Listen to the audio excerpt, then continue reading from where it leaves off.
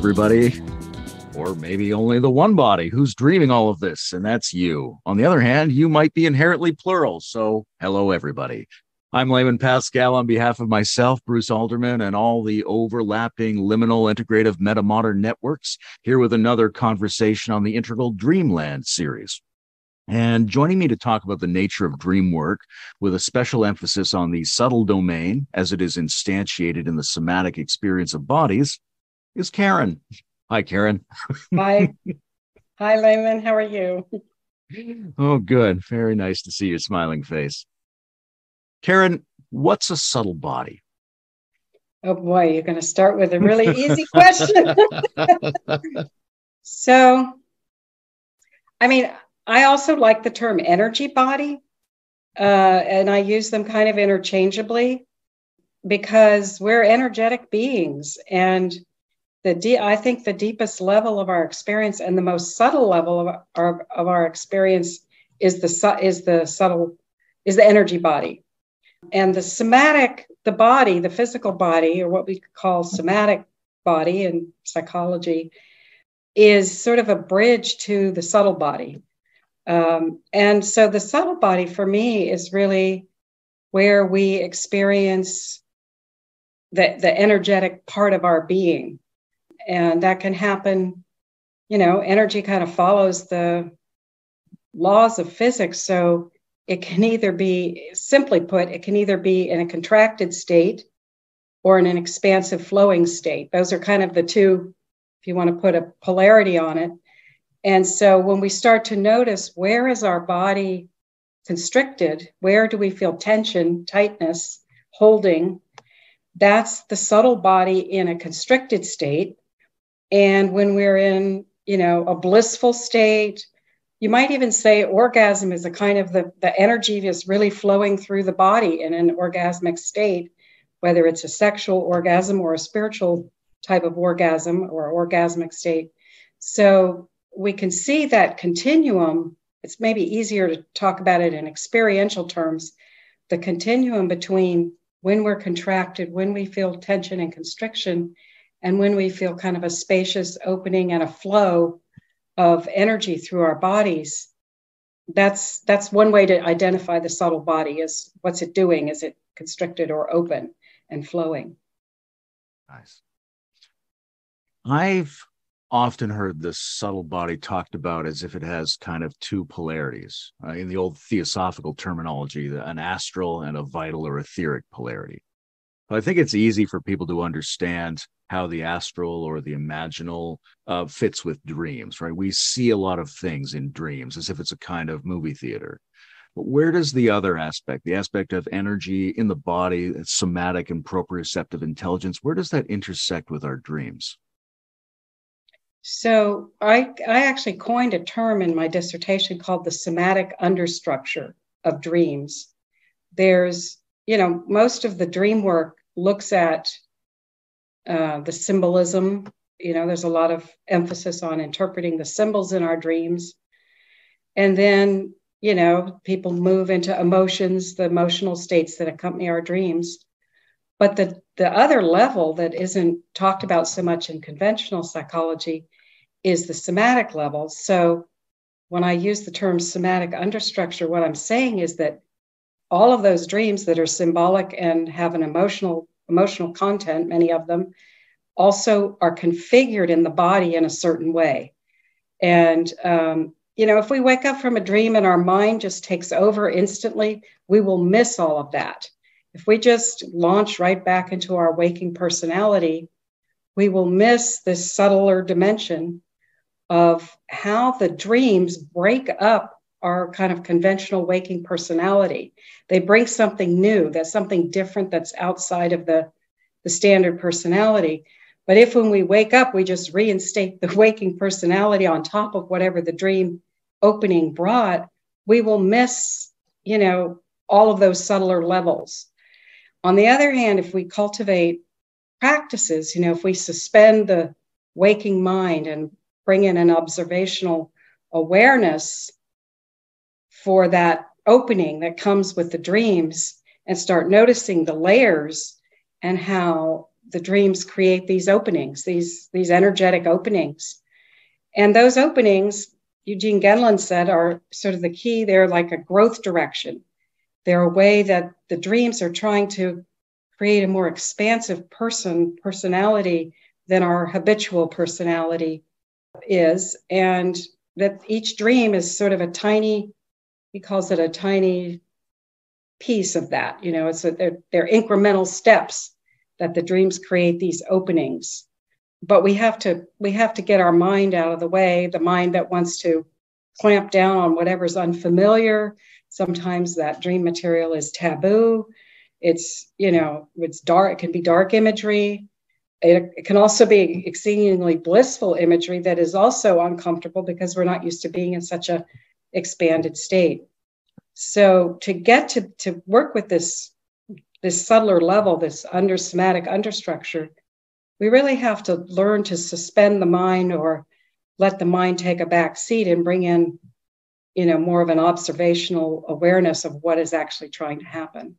And the assumption is that there's a deep intelligence in the body, that the body, the energy body, the dreaming mind all have something to bring us that is beyond, you know, our normal constricted personality or more constricted personality, that they participate in this more vast realm and also the archetypal realm of, and that they know our developmental next step. I mean, I like to say that our dreams are, you know, better than a spiritual teacher because they give us the piece of wisdom that we need for that day, that moment in our own unique embodiment.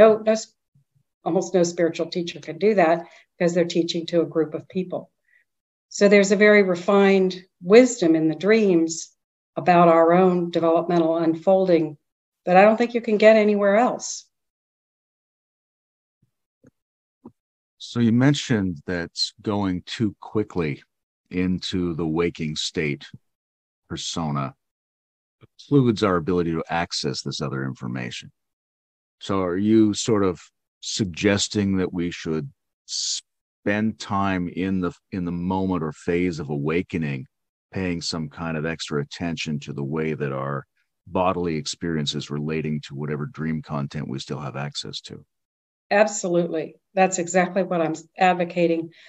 I mean, there's a term for this state between sleep and dream and waking, and it's called hypnopompia. It's kind of the counterpart to hypnagogia, which most people know the term hypnagogia. It's all those sort of fantasies that happen or imagery that happens while you're sort of drifting off into sleep. But the state coming out of sleep is called hypnopompia, and it is a rich gold mine of subtle information. Because think of it, we've been for some number of hours, not 8 for me usually, but some number of hours we've been in this deep sleep, deep dreaming state, you know, the dreamless sleep state. We've been in an altered consciousness for hours and hours, and we're coming out. So there's a lot of transformation that happens from our normal waking consciousness through those many hours of being outside of our, you know, adaptive personalities. And so it's a big altered state. But most people, if you wake up to an alarm clock, it just, you know, rushes you out of it in a kind of an abrupt manner. So yeah, if you can linger in that initial waking state, what some people call a twilight state, you will access, if you develop a practice, you will access a lot of subtle information and energetic subtle shifts, or sometimes dramatic. I mean, this is actually how I started paying attention to this realm. I was working with a Jungian analyst, and the focus was on the symbolic content and the emotional content of dreams. But I was having these big body experiences, you know, just sort of completely altered from my normal self. And I asked my Jungian analyst, well, what do I do with this? Can we work with this? And she basically said, well, the symbolism will tell us what the energies, these energetic openings are trying to do. And I think that's true. The symbolism is a guide to what the energies are. But I was still confronted with an energetic opening. In fact, if I didn't participate in that opening, I would end up with migraine headaches. So there it was for me. It's like there's an opening trying to happen. And if I clamp down on that opening, it shows up right here, as a band of tension. And that's, I kind of had to surrender and say, well, something's happening here. If I shut this down, I will end up in pain and, in a symptom state instead of in an energetic opening state. So it was very clear for me that I needed to find tools and practices to open to this dimension and not shut it down. Maybe other people have the option, but I think sometimes once you open the door, it keeps pushing you to keep opening that door, right? Yeah, that reminds me of the classic old book by Gopi Krishna about Kundalini, where he's experiencing these somatic activities in the body, but he's got no knowledge, no background, no peer support. And so he doesn't know how to participate with it. And as a result, he undergoes years of extremely adverse symptoms until he finds somebody who can help him start to work with it. Yeah, I'm glad you brought up Kundalini, because the main Western people that I mentioned to you previously who've done somatic dream work, Eugene Gendlin is one of them, Robert Bosnak is one of them, and Arnold Mindell. They're all very foundational. But, for example, Eugene Gendlin talks about this growth direction and these incremental steps. But if you work those incremental steps kind of over time in a longitudinal way, consistently as a practice, what you will end up with is a Kundalini kind of opening. I mean, what I found in my own dreams was that my dreams would it's like they targeted a certain chakra over a period of time and tried to help work out the conflicts and the knots, what they call the knots in the East, tried to work out those knots. And then if over time, they will target all of the chakras and kind of put a laser beam on each chakra. And then eventually, if you work that process, you will have a full stream opening in the body. And it's quite beautiful process. And I would say that flow state is the sort of the optimal state of human embodiment, is to be in that subtle flow. And I had, again, why I felt so much pressure to take this path is because I had conflicts. I had traumas in almost every single chakra in my body. So I had a lot of layered kind of constriction and tension and knotting that I had to work through and allow, to come into a flow state. And the dreams I think the dreams are really sort of catalysts for maybe a subtler type of Kundalini opening, because as you described in the example, when people have a full Kundalini opening all at once, they don't know how to handle it. It's really sort of shattering to their former personality, and it's very difficult. But the dreams will do it in a more incremental way that I think we can participate with. I appreciate that you say Eugene Gendlin, because that's how I've always said it. But sometimes I hear people say Gendlin, and I'm not sure who's correct. Well, I don't know either, but he did give us a big gift. I mean, I think of the three people that I mentioned, if people start with Eugene Gendlin's, the title of his book is Let Your Body Interpret Your Dreams. And the idea is that the body can provide a correction to a wrong symbolic interpretation. So the idea is that if you interpret a dream or a dream image in a way that brings more constriction in the body, that's probably not the right interpretation. The right interpretation is, or the right understanding, we could say, if you don't want to lay a heavy word like interpretation on, the right understanding of a dream is the understanding that participates in that opening, in that expansion, that the dreams are working toward an expansive direction, and that if the interpretation is reductive in some way, it's a misunderstanding of what the dream was trying to bring. And I'll just say one other thing about this: the way that the dreams bring kind of a laser beam to how they create the openings in the individual chakras is they bring a laser beam. Maybe it's the imagery, and maybe it's also the somatic state together. For example, a classic dream of a constricted throat chakra is somebody's in a crisis in their dream. They're facing some challenge, and when they try to call for help, nothing comes out of their throat, right? They can't, or in some cases they make a phone call to get help and there's no one on the other end, right? Those are kind of classic throat chakra dreams where the speech function is not working in a really vital moment. And often, if you have one of those dreams, you probably wake up with a sense of constriction in your throat. And so then you might have another dream where you're singing, or where where that throat chakra, you're speaking truth to power or something, that throat chakra is completely open and expressing in its fullness. And you're going to feel, the somatic accompaniment of that is going to be, a sense of opening and spaciousness in the throat. So, and this is true of all the chakras, that they can be, again, either in this constricted state or in an open state. And what the dreams do, they do it in two ways. They do kind of a push and a pull. So they will amplify the constriction and make it more intense so that it registers in your consciousness. Maybe you have a chronic holding pattern. Again, we could just stick with the throat, in the throat that you're not aware of. But the dream will come along and show you that constriction by sort of exaggerating it and creating the symptoms, the constriction that goes with it.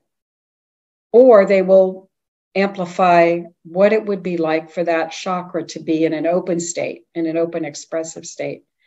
And so it helps the dreamer to differentiate in a particular chakra. Oh, this is the constriction. Oh, this is the opening. This is we would live with our habitual somatic patterns with a lot of unconsciousness. We maybe think they're normal, or we don't even notice them. But the dream will amplify them so that they're intense, that you get it. And then you see the difference between the constriction and the opening. And then you're left with the choice of, do I want to align with the constriction, or do I want to align with the opening? So that's how they sort of systematically almost work toward opening chakras. And I'm making it sound more linear than it is. But I have found that, in a certain period of time, maybe the dreams are focusing on a particular chakra, and then they go and work on another one, and then they come back. It's a little more random than, it's not a linear process, but they definitely target the chakras in their attempt to create a more vital, open person. So, without being too linear, the dreams are taking up somatic configurations in the body and creating dramatic scenarios that amplify either their restriction or their opening. And then we can respond to that by testing interpretations against the felt sense of the body and looking for one that resonates with us and produces opening. Right. Yeah, exactly. You got it well. And I don't know if I have anything to add to that. The cognitive, because the mind needs to participate in the new understanding that the dream brings. Dreams definitely also bring new cognitive awareness, they reframe our concepts also to more expansive, more inclusive frameworks. So if the mind takes an opening of the dream and shuts it down, and you can feel that constriction in the body, or the, Gendlin or Genlin says the energy wants to flow, it wants to move. And so if we create an interpretation that stops that energetic flow or movement, then we should be suspicious of our interpretation and try to say, well, what is this dream bringing that's new? And that's a good question for any dream. What is this dream bringing that's to tell me something I don't know already? Sometimes they tell us things we already know, but we don't know them. We know them sort of superficially, but we haven't really ingested that knowledge. And so they will come and, confirm or exaggerate the knowledge, as you said, to try to, dreams are great exaggerators, to get their point. They will exaggerate. They will, give you some pretty stark imagery. And also, the body state. So if I can tell you one of my own dreams that really brought this energetic teaching home to me, I was standing on a corner. It was actually near my house at the time. It was sort of a dangerous intersection in waking life. The street came down and then it made a sharp bend to the right. It was kind of a country road. And if people missed that curve, they would run into an embankment. And so then frequently there were accidents at this particular area. So that's the context for the dream. So I was at that intersection with my grandmother and my dog, who were at that time in my life my most beloveds, the beings that I had kind of an unconditional mutual love with, back and forth. I was standing there with them at this dangerous intersection, or problematic intersection. And all of a sudden I realized something was coming at us and everything was about to change. But it was a split second. I didn't have time to do anything about it. So this car, this sort of red vehicle, comes and hits us, the three of us, and knocks us to the other side. We're gone from this dimension. So I'm on the other side, or in a new dimension of reality, and I lost track of the other two. I realized this is a solitary journey. And my first thought, I was disoriented, and my first thought was, how do I get my bearings in this new dimension of reality? And I realized that I was in a vortex of energy that was narrow at one end and expansive at the other, like a cone, right? And I decided I'm going in the expansive direction. It was this simple choice: go narrow or go wide. So I said, okay, I'll go wide. So I traveled through this vortex, expanding out, expanding. And I come to the end of it, and I realize the wide end of the first vortex is the narrow end of the next vortex. And so again, I'm faced with the same choice: expand or contract, And so again, I choose the expansive direction. This happens several times, 3 or 4 times, that I'm literally faced with the choice: expand or contract. It was just so simple. So I keep making the expansive choice, and I'm like traveling out through space. And at the end of the dream, I'm like this light body particle at the far edge of the universe, where there's complete spaciousness, nothing impinging on me. It's just total at one with, space, with expansiveness, and in a complete bliss state. It was really extraordinary. So that dream was very direct about, you have this choice, you can expand or you can contract. And it's true in every moment that decision is available to us, waking moments, as well as this opening that the dreams bring. So I think it's kind of a cosmic choice. If you want to go big, that is our choice in a way, in every moment. That anecdote reminded me of a time, an incident I had with an intersection. And this was some years ago. I've been invited to be part of a group that was looking at the educational possibilities of virtual reality technology. So the whole group went down to this place and we put the devices on and went through like several dozen different worlds. And then we had to go out and cross the street and go back to the workspace. And I was standing at the intersection and I couldn't tell what was real. I thought maybe I could vault the street. It was all, my waking state had become very dreamlike. All right. And there are other conditions, whether it's meditation or hypnosis or drugs, where your waking state becomes very dreamlike. And there are also forms of art and entertainment that strike us as very dreamlike. Mm-hmm. Do you think some of these same developmental and energetic processes are at work in other conditions that we find to be dreamlike?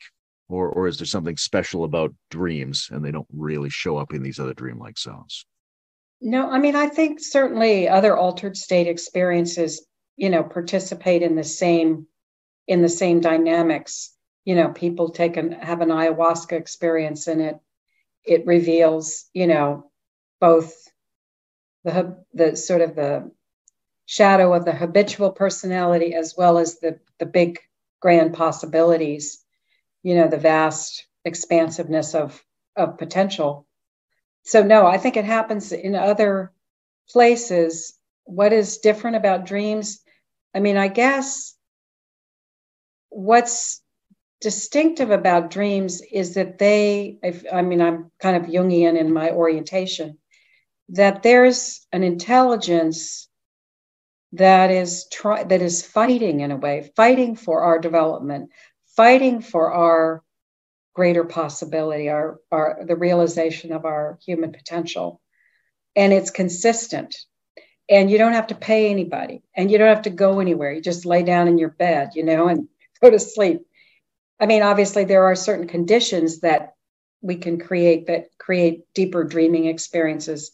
What we were talking about earlier, how we receive the dreams. Or do we have a space in the morning or when we wake to be with that energy without an interruption? But I think, the consistency of dreams, the idea that there is, I sometimes use the metaphor in my own life.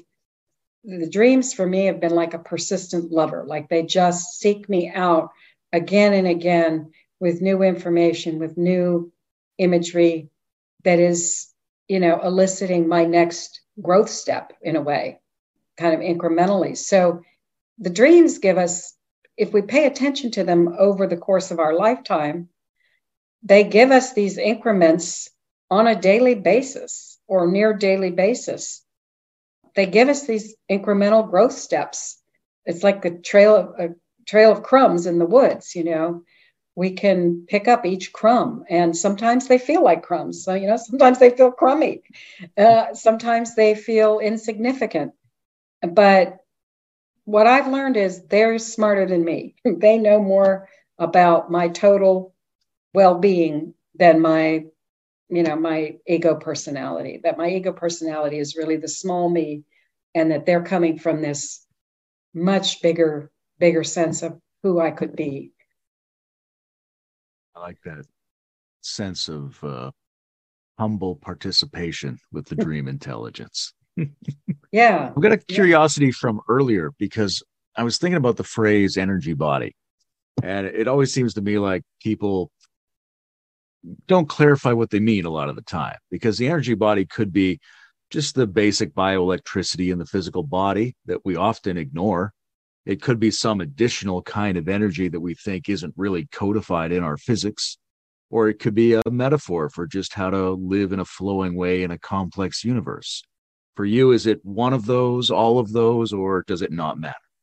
I mean, there definitely is a physiological basis for the energy body. And I think, you can, it's tied into the nervous system, right? If we want to get, anatomical about it, that the nervous system is the conduit for the energy body.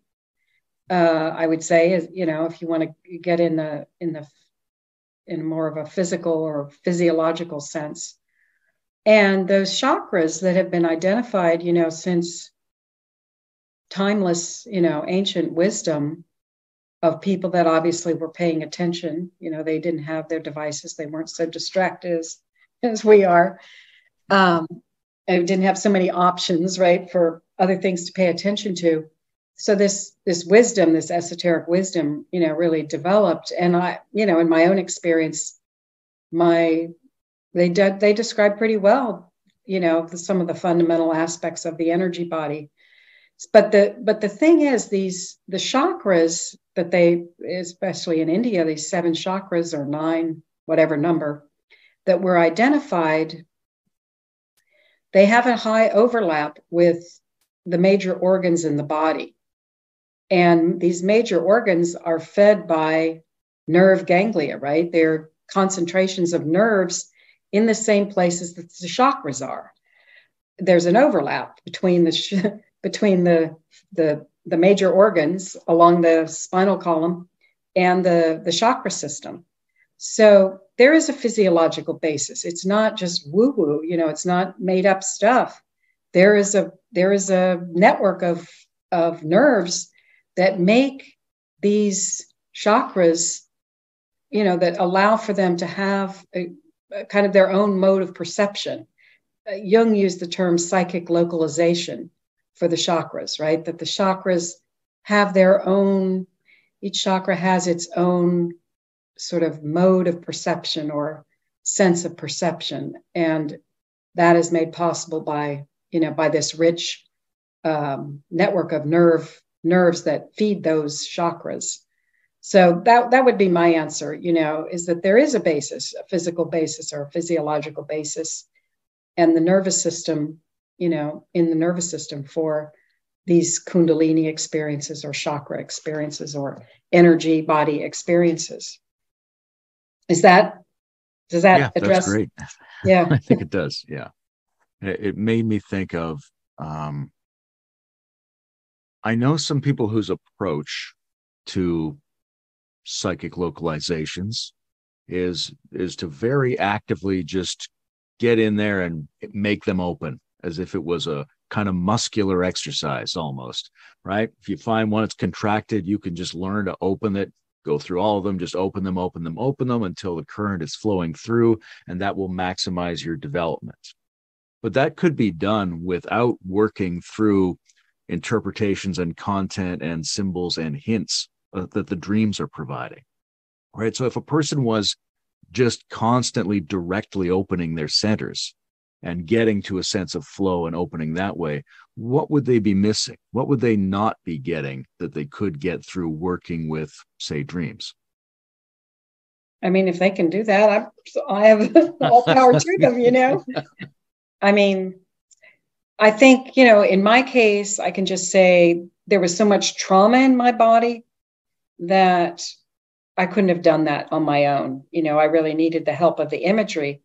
But, I stand by what I said earlier, that I think the optimal state of development for an embodied human being is an internal flow state. I mean, of course, when Csikszentmihalyi wrote about flow states, a lot of it was about doing an activity that puts you in flow.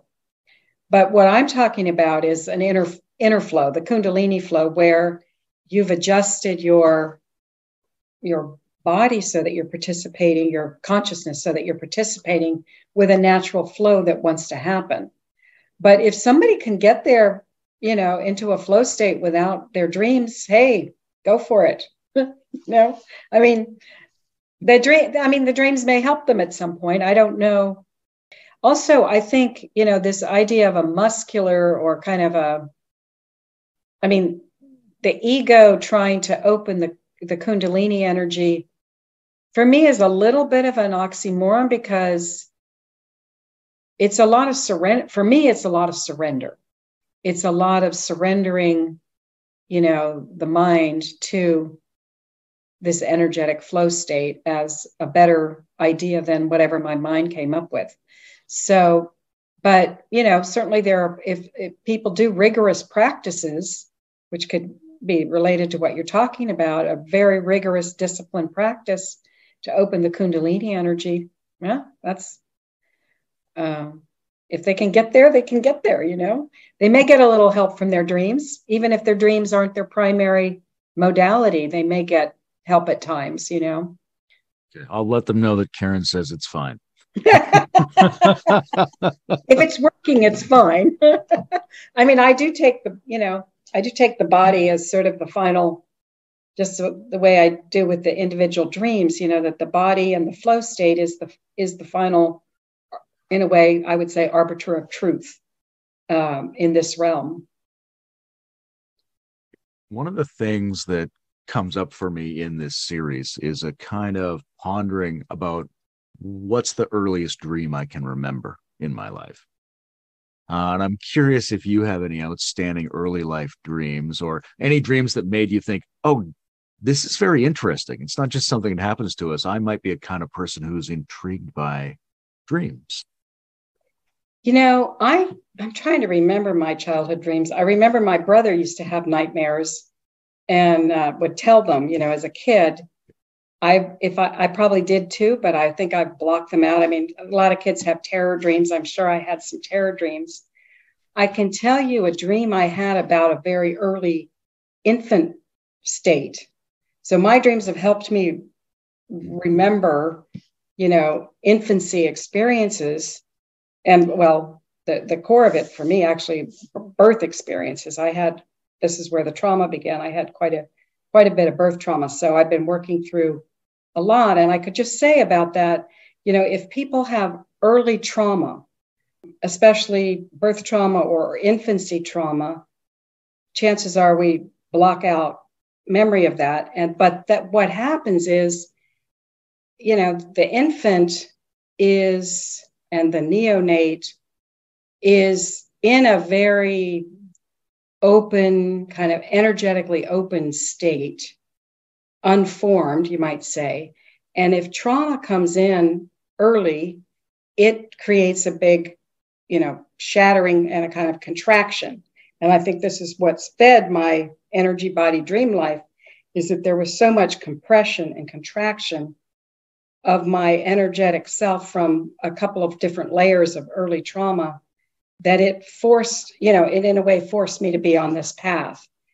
So, but I did have this dream a number of years ago where I was, and I'll just say also, if you dream of an infant in doing something or in some state or something happening to it, it's likely you. It's not whoever's pictured in the dream. It's probably a picture of you in your infancy, of some aspect of your infancy. So those dreams really bring us really good early information. So in this dream, I was an infant, or there was an infant, and the infant was sort of cocking its head. It clearly was not very mobile yet. And toward my father's voice, which was somewhere behind me, but I was angling my body and my awareness toward my father's voice. And the new information that dream brought me was that my father, more than my mother, was an orientation point for me as an infant. You know, most people would think it's the mother, but my mother was very overwhelmed with 2 other kids, young kids, and other things. And so she wasn't that much of a presence, but it showed me how early my father became, you know, an anchor point for me, a place that I turned to for connection, for, you know, whatever. I mean, I was a father's daughter, and that was the beginning moment of the father's daughter right there, angling toward my father as an infant. So not exactly the question you were asking, but how I got into Dreamwork was I was working as a prison chaplain in my late 20s, around first Saturn return. And I was working with people with AIDS. I was a chaplain assigned to an AIDS unit. And simultaneously, I was going to death row. This was in the state of New Jersey. There was one woman on death row at the time. And the administrator of the prison, what we used to call a warden, asked me to go see her. So here I am working with people with AIDS who were mostly within 5 years or so of my age. They were young. dying of AIDS, people dying, probably about one a week was dying. So I'm in this death ward, basically, of young people who, were close to my age, that I identified with, at least from an age standpoint.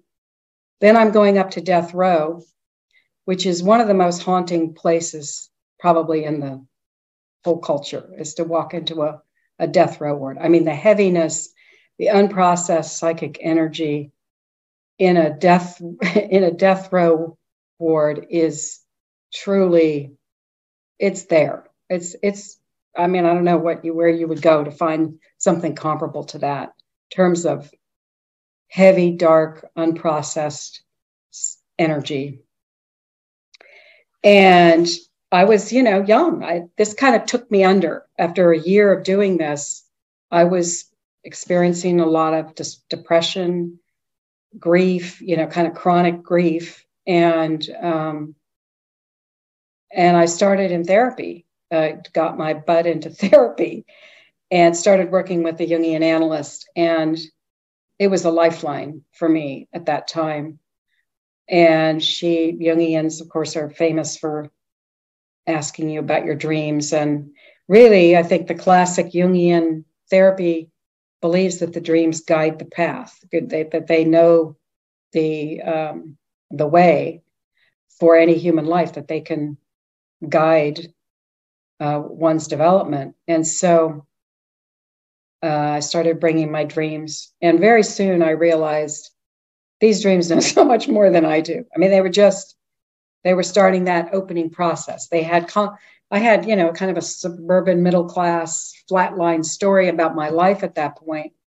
And the dreams just brought much richer narrative and depth and meaning and emotions. So that's when I became really a dream devotee, I guess you could say. I realized that they were going to take me out of this underworld that I had found myself in. Thank you for that story. Hmm. Why might Dreamwork be especially pertinent to an age of planetary crisis? Oh, my favorite question. I mean, for one, dreams, in Jung's terms, dreams come from the collective unconscious. And what is the collective unconscious? Is the stored wisdom of humanity. It's the gathered wisdom of tens of thousands of years, hundreds of thousands of years of human experience is stored in the collective unconscious. That wisdom, really understands all the patterns of life, all the patterns that people can find themselves in, that they can enact. The dreams know these patterns. When we get a personal dream, it's reverberating through this database, this phenomenal database is probably a good image for our time, of human patterns, human possibilities, human probabilities.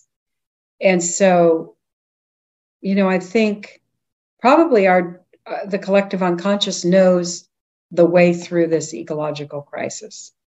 If there's a place where that knowledge is held, it's probably in the collective unconscious.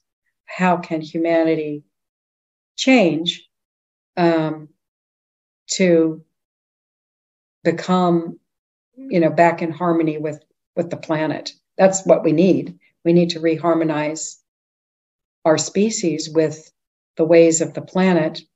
I mean, another answer could be that we're living systems and the planet is a living system, and that our dreams help us balance. Jung used the word compensate, that our dreams compensate for our waking excesses by bringing, the other side of the picture that we're not holding, so that as we learn to balance our own personal living system using our dreams as a feedback loop, we start to understand what does it mean to be a balanced living system. And we can begin to apply this knowledge to the other living systems that we encounter, including the planetary living system. Another answer might be that our dreams sensitize us to the energy body, right, to this subtle dimension, and that why we're in this state that we're in is because we have disregarded that subtle information, that subtle balancing inner refinement type of information. And that if we start to pay attention to those subtleties in ourselves, then we can participate in the planetary, the other forms of the other life forms and their subtle dimension. We can start to sense into the subtle reality of other embodied beings that we're in this, thrown in this planet together with. So I think, and they may also give us just direct images. I mean, I've written an article that talks about, it has a section that looks at dreams of destruction, Earth destruction, where there's some kind of mass catastrophe. So dreams aren't afraid of that. They're not afraid of tackling, mass catastrophes. They will depict these types of scenarios, probably increasingly.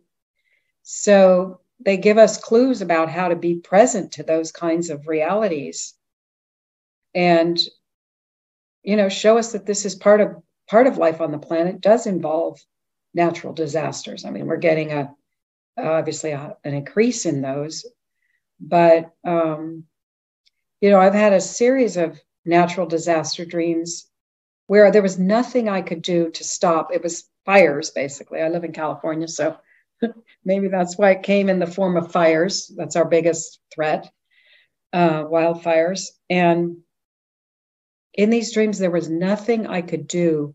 The fire was raging. All I could do was stand and be a witness. And I mean, there was a series of them, and in the last one, I actually fled. But in the earlier ones, I was in one case, the fire was happening, the fire in the dream was happening across a ravine, and I was not in any immediate danger. But still, there was nothing, I was horrified, but there was nothing I could do to stop the fire. All I could do was witness. And that, is a very non-heroic thing. So that dream was really encouraging me to not be in heroic consciousness, I couldn't save anything. I was small in the face of this disaster. You could say, well, that dream was useless, because you couldn't do anything. It didn't show you doing. No, that dream, if we trust the dream, it was showing me the surrender of heroic consciousness, of can I just be present and witness and take into my being this disaster, this destruction. And I think that's probably a first step for all of us. Can we just be present to what we're doing? Can we witness it and let it affect us? Let it stir something in us that's uncomfortable. Can I just stay with that? That's all the dream wanted me to do. And, we could, again, the humble thing, right? I can't save anything here. I can't stop it, but I can be present to it. I can feel what these trees are feeling as they're going up in flames. Can I feel that loss of life, that tragic loss of life, and let that shift something in me? And then maybe later I have some action I can take based on that experience. But it was not about action in the moment. It was about suspending action and just offering my witnessing presence to, a horrific event. I think that's what the dream was asking me to do.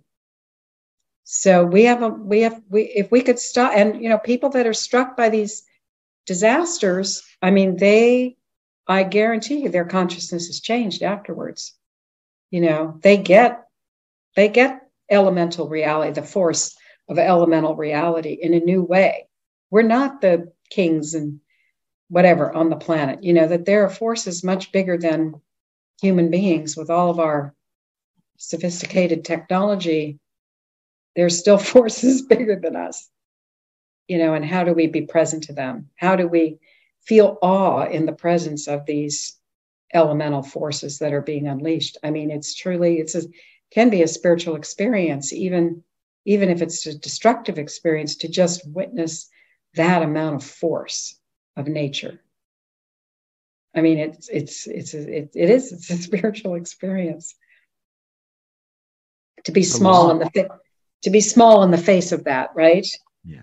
For me, it's kind of become a welcome thing. It's scary at first because the heroic part wants to be able to do something, but I think we have to surrender a lot of our heroicism and be small in the face of what's happening.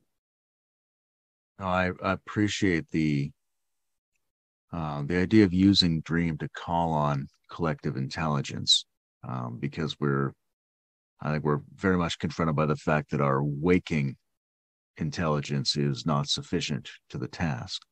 Mm-hmm. What I noticed in a lot of what you were saying was references to other living systems, other embodied kinds of creatures. We normally think of dreams in a way that's pretty localized to the human nervous system, and we recognize that there's something like feeling and sensitivity in other organisms. But where do you draw the line when it comes to dreams? Like how widely distributed do you think dreams are into the other species of this planet? Well, we know mammals have been dreaming for some 500 million years or something. I don't know.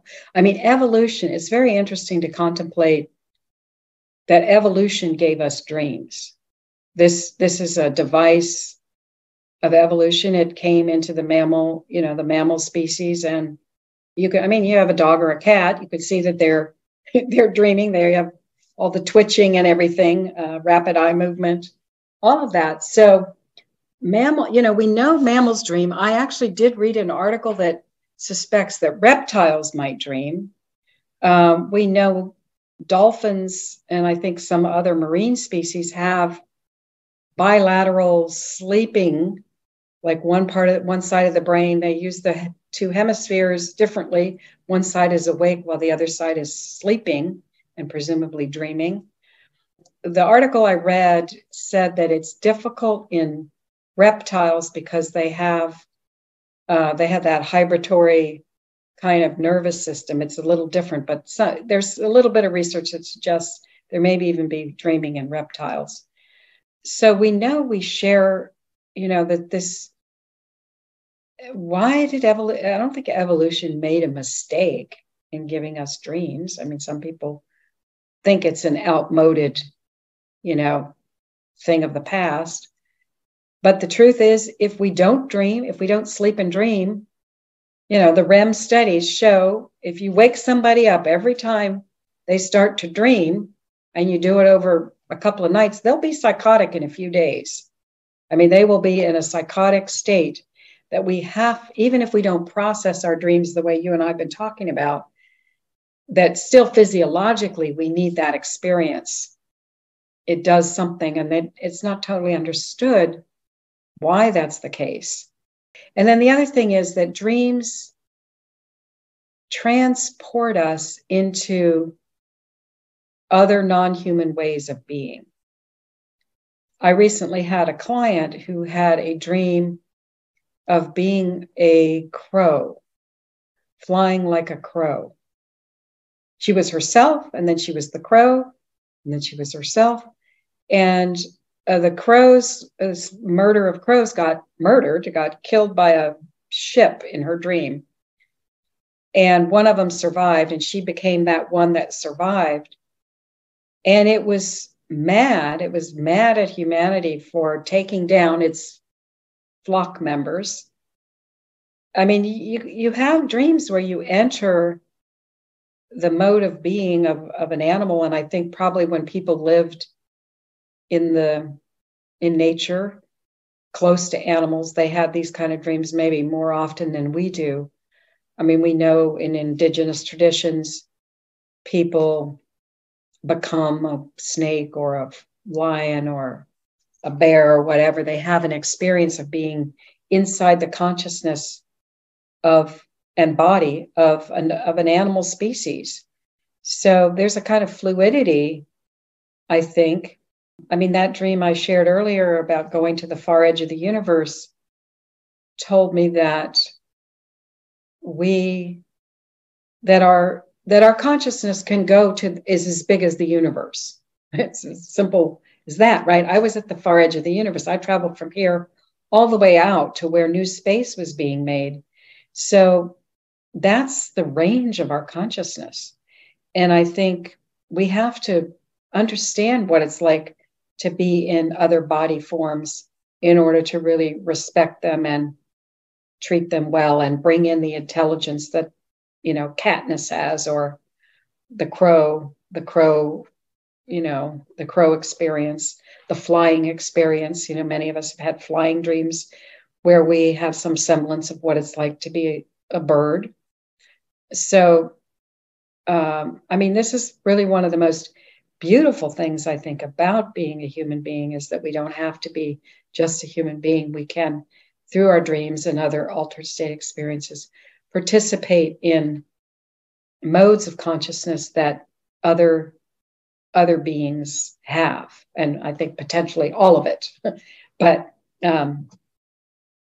yeah, it's I mean, the Kundalini experience obviously is built off the snake, right? That idea of that spinal column and the energy that runs through the spinal column, the snake as our, kind of our spinal column ancestor, the vertebrate ancestor that our body forms are built from. So we have these kinships, these deep kinships.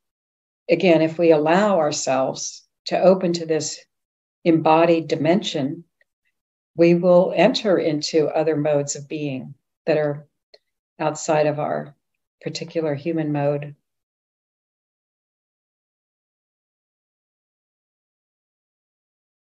Talked before about Genlin or Genlin, and this, sort of his basic idea of using the proprioceptive experience of the body to test out the mental interpretations, looking for these openings that move us incrementally a step forward on our journey.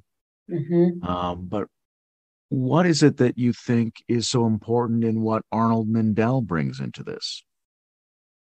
Yeah, I mean, Arnold Mindell, first of all, he coined the term dream body.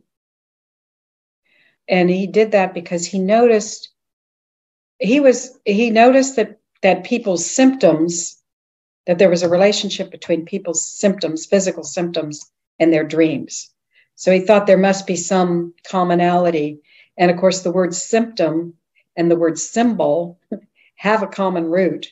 And the idea is that if you work with the symbolism, you can resolve a symptom, or at least understand a symptom much better.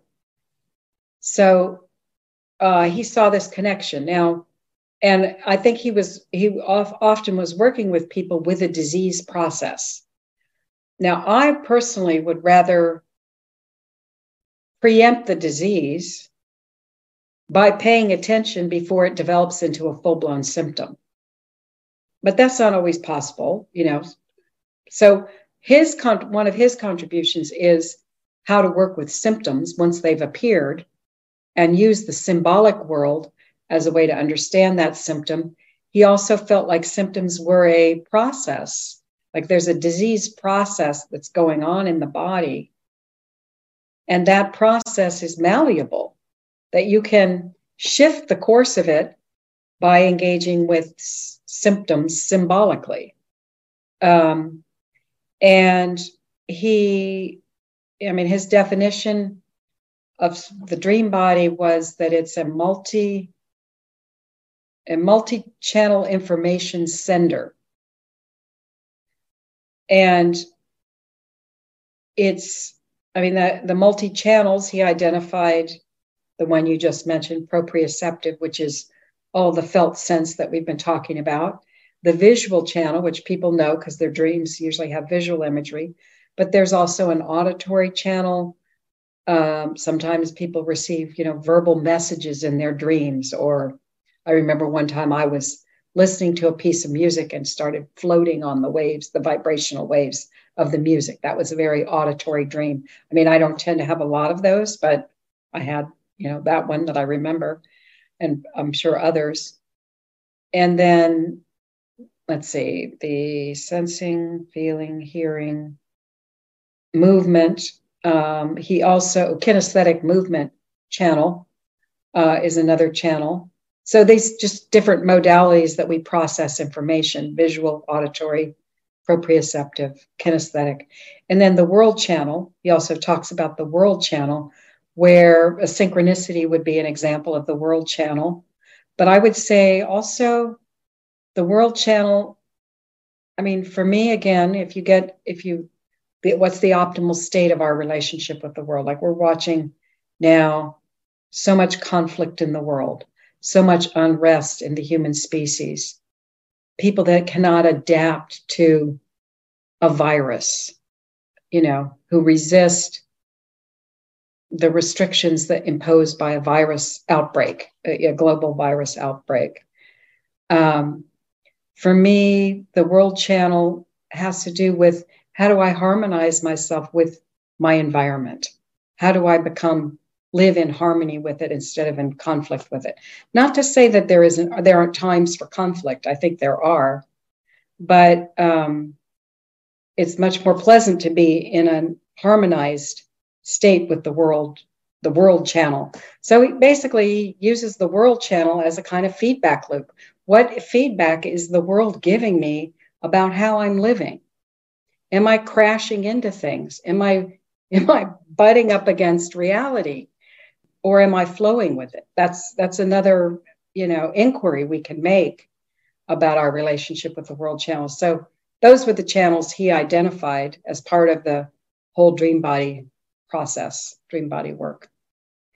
I mean, his basic idea is that life is a process, right?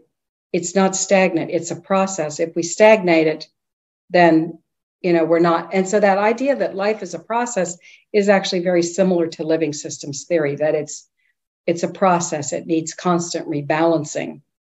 So his dream body work is a way to follow a process. He started out working with disease processes, but, there's awfully healthy processes. So, my preference is, I think if you pay attention to the subtle realm, you can prevent a lot of dream processes from ever getting started. I think this was the secret of indigenous medicine and a lot of Eastern medicine, pre-Western medicine, was to pay attention to the subtle realm, with the idea that any disease process starts out small, right? And it builds into, a full-blown disease, right? But it didn't start out as a full-blown disease. It started out as something subtle.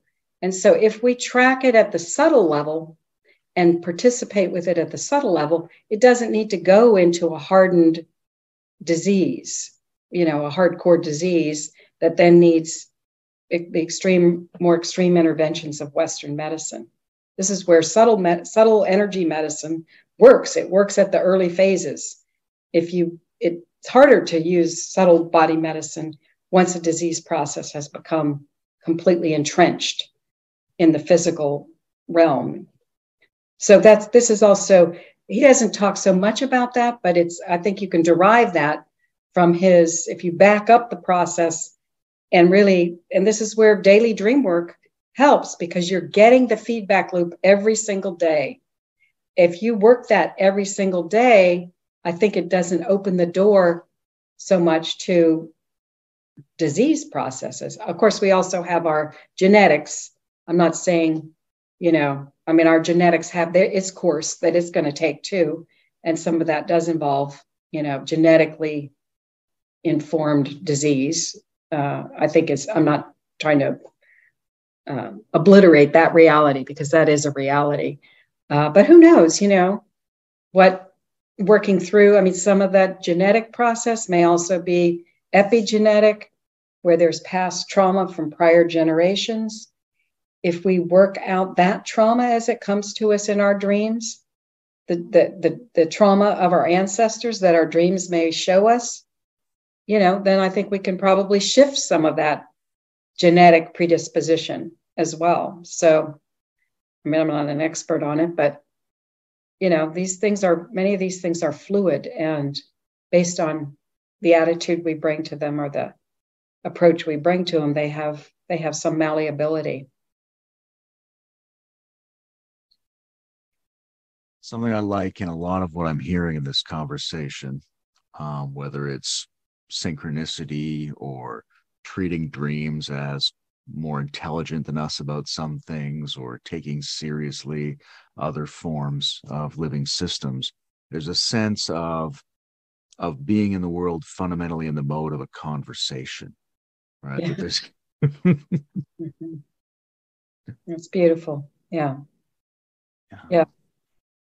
Yeah.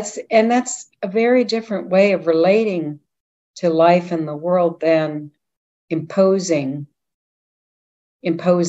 right? Imposing our will, putting nature on the rack, and, which is what we've done for the last few centuries, put nature on a rack and extract her secrets and force nature into our will, our bidding. But yeah, I think the old way, the indigenous way, was definitely conversational, definitely an exchange, and the living systems approach brings that back because it recognizes that we're in a constant feedback loop, which is a conversation, right? And then the role of the executive function is not to impose its will, but to to receive the information that's coming in and process it and act in response to it, not despite it, with sort of shutting out that feedback loop. Yeah, it's a more relational, conversational approach. Do you record your dreams? Yes, I do, because they're very fleeting. They're very, they're subtle. It's easy to lose them. I mean, I really try to record them. Occasionally you miss one. Yesterday, I remembered a dream midday because it had the image of a broken sunglasses in it. And when I got in my car to drive, I went, oh, wait a minute. Why does this sunglasses feel so fresh and vivid to me? And then I remembered the dream, which I hadn't previously. But I do try to record them for safekeeping because they dissipate quickly. And I also try to record if there's any significant body shifts, energetic body shifts or emotional states that happen with the dream. I try to capture that as well. And so I can go back to it, so I can track themes in my dreams, patterns. Sometimes you want to go back to a dream after you've processed it because a later dream seems to be commenting on an earlier dream.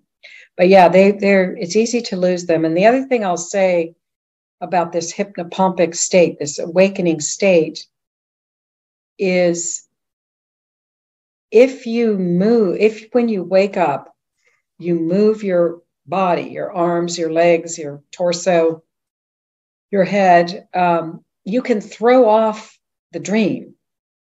This is really where you see that the dream is configured in the body, in the subtle body, in a particular way. And that first gross motor movement kind of throws it out.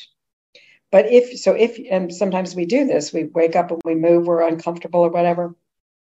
But if you can put yourself back in the position you were in when you were sleeping and dreaming, very often your dream recall will come back and the energetic body will come back with that same position.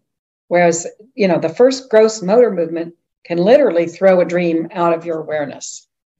So it's very important to, again, try to catch that, go back to the position and rethread the dream from that place, then move, and notice what's different. How is my body state different? How is my consciousness altered by the dream? I think, and then rethread the dream, write the dream down, and then you can go about your business if you need to, and come back to it later. But yeah, I consider them gems, and I don't want to miss any of them. When we think about interpreting dreams, we sort of think about it like the experience is very fine tuned to us and it's very much about us. Like you see the baby and you're like, oh, that baby is me. This is my dream. But when we think about subtle realms and subtle spaces, there's a discourse around there being subtle entities of various kinds. Do you think dreams include to some degree entities that aren't you, that are from outside the system? That's a good question. I don't know. I mean, I'm schooled to sort of take everything as me or me related. I mean, I know there's the whole realm of aliens, and I think the classic one interpretation of alien dreams is that it's a part of myself that's alien to me that is trying to make contact with me, right? I mean, as you say, the subtle body, the energy body, presumably in its most open state, is very permeable to everything, right? It's by its nature, it doesn't have solid boundaries. So in that sense, what's me and what's not me? I mean, it's kind of a fluid dimension. And maybe the question is, how do I work with this energy that's come in? Not so much whether I label it as me or not me, but it's present in my field of consciousness and my field of awareness. So that's an invitation to work with whatever comes into my field of awareness without a label of me, not me kind of thing. That's probably where I would tend to go. That if it comes to me, you might say I'm responsible for it, for having a relationship to it. If it comes into my field of awareness, I can choose to relate to it or not. And if I block it, that's a block, right? That's a blockage. So I think where we get to that very fluid, very open sort of I'm the world, or I have access to a fluid, open sense of the world. That's very close to, kind of an ideal spacious awareness that a lot of the spiritual traditions talk about. Not excluding anything. Like the pragmatism of you've just got to work with it regardless of whether it's categorized as self or other. Yeah. I don't know. Yeah. I was just going to say, let's pretend we're almost at the end of this discussion. Did we leave anything out? Is there anything I should have asked you that I didn't? No, I think it's been a very good conversation. The one thing we didn't talk about, Robert Bosnak's work, who's another person who's forwarded an approach to somatic dream work. And so I could just mention briefly what his approach is. Yeah. So basically, it's a facilitated approach. At least once you learn it, you could probably facilitate it for yourself, where the dreamer is invited to tell the dream to a trained facilitator in this approach. It's called embodied dream work. And then the facilitator helps identify, what are the major images or scenes in the dream. Maybe 5 to 7 of them at most, depending on, again, the length of the dream. But these major nodal points in the dream. And then the dreamer, after the dream has been told, and these points in the dream, key points in the dream are identified, the dreamer is invited to close their eyes, and it's basically a slow motion approach to those images, because when a dream happens, it happens very quickly. It's very condensed. All of these images come quickly. And so this is, in a way, an approach to pull it apart and slow it down. And so the facilitator then guides the dreamer to go back to each of those key images with their eyes closed and to feel the emotions associated with that image. Again, we don't necessarily feel it when it's all happening so quickly. And then to anchor that image in their body. Where do they feel that image in the body? And what's the quality of the feeling in the body? And again, it relates to Genlin's work of what's the felt sense of that image and where in the body does it live? And the dreamer describes that. And once that first image is explored, they move on to the other images that have been identified. And again, feel each one, anchor, the word he uses is anchor the image in the body. That again, this idea that the dream images are configured in the body or the subtle body in a particular way and have knowledge and information that's, may feel fuzzy at first, but it's there. It's definitely there. And then after all of the images have been anchored in the body, the facilitator has them go back through them more quickly. Once they've been identified, feel each one, and you go kind of through the body again. You might do that a couple times. And then Bosnak invites the dreamer to try to feel all of those images at once in the body. So you might have a, tension in your chest and a twitch in your leg and floaty sensation in your head or something, and they're very contrary. They're very different from each other. One part is floating and another part is twitching and another part is, in tension. But you try to feel all of those simultaneously. It might involve kind of darting between them quickly in your consciousness until you can try to hold them all at once. Because he feels like once you can hold them all at once, you have something new and complex that has emerged. That is definitely outside of the waking personality. This is the material. The waking personality is pushed out.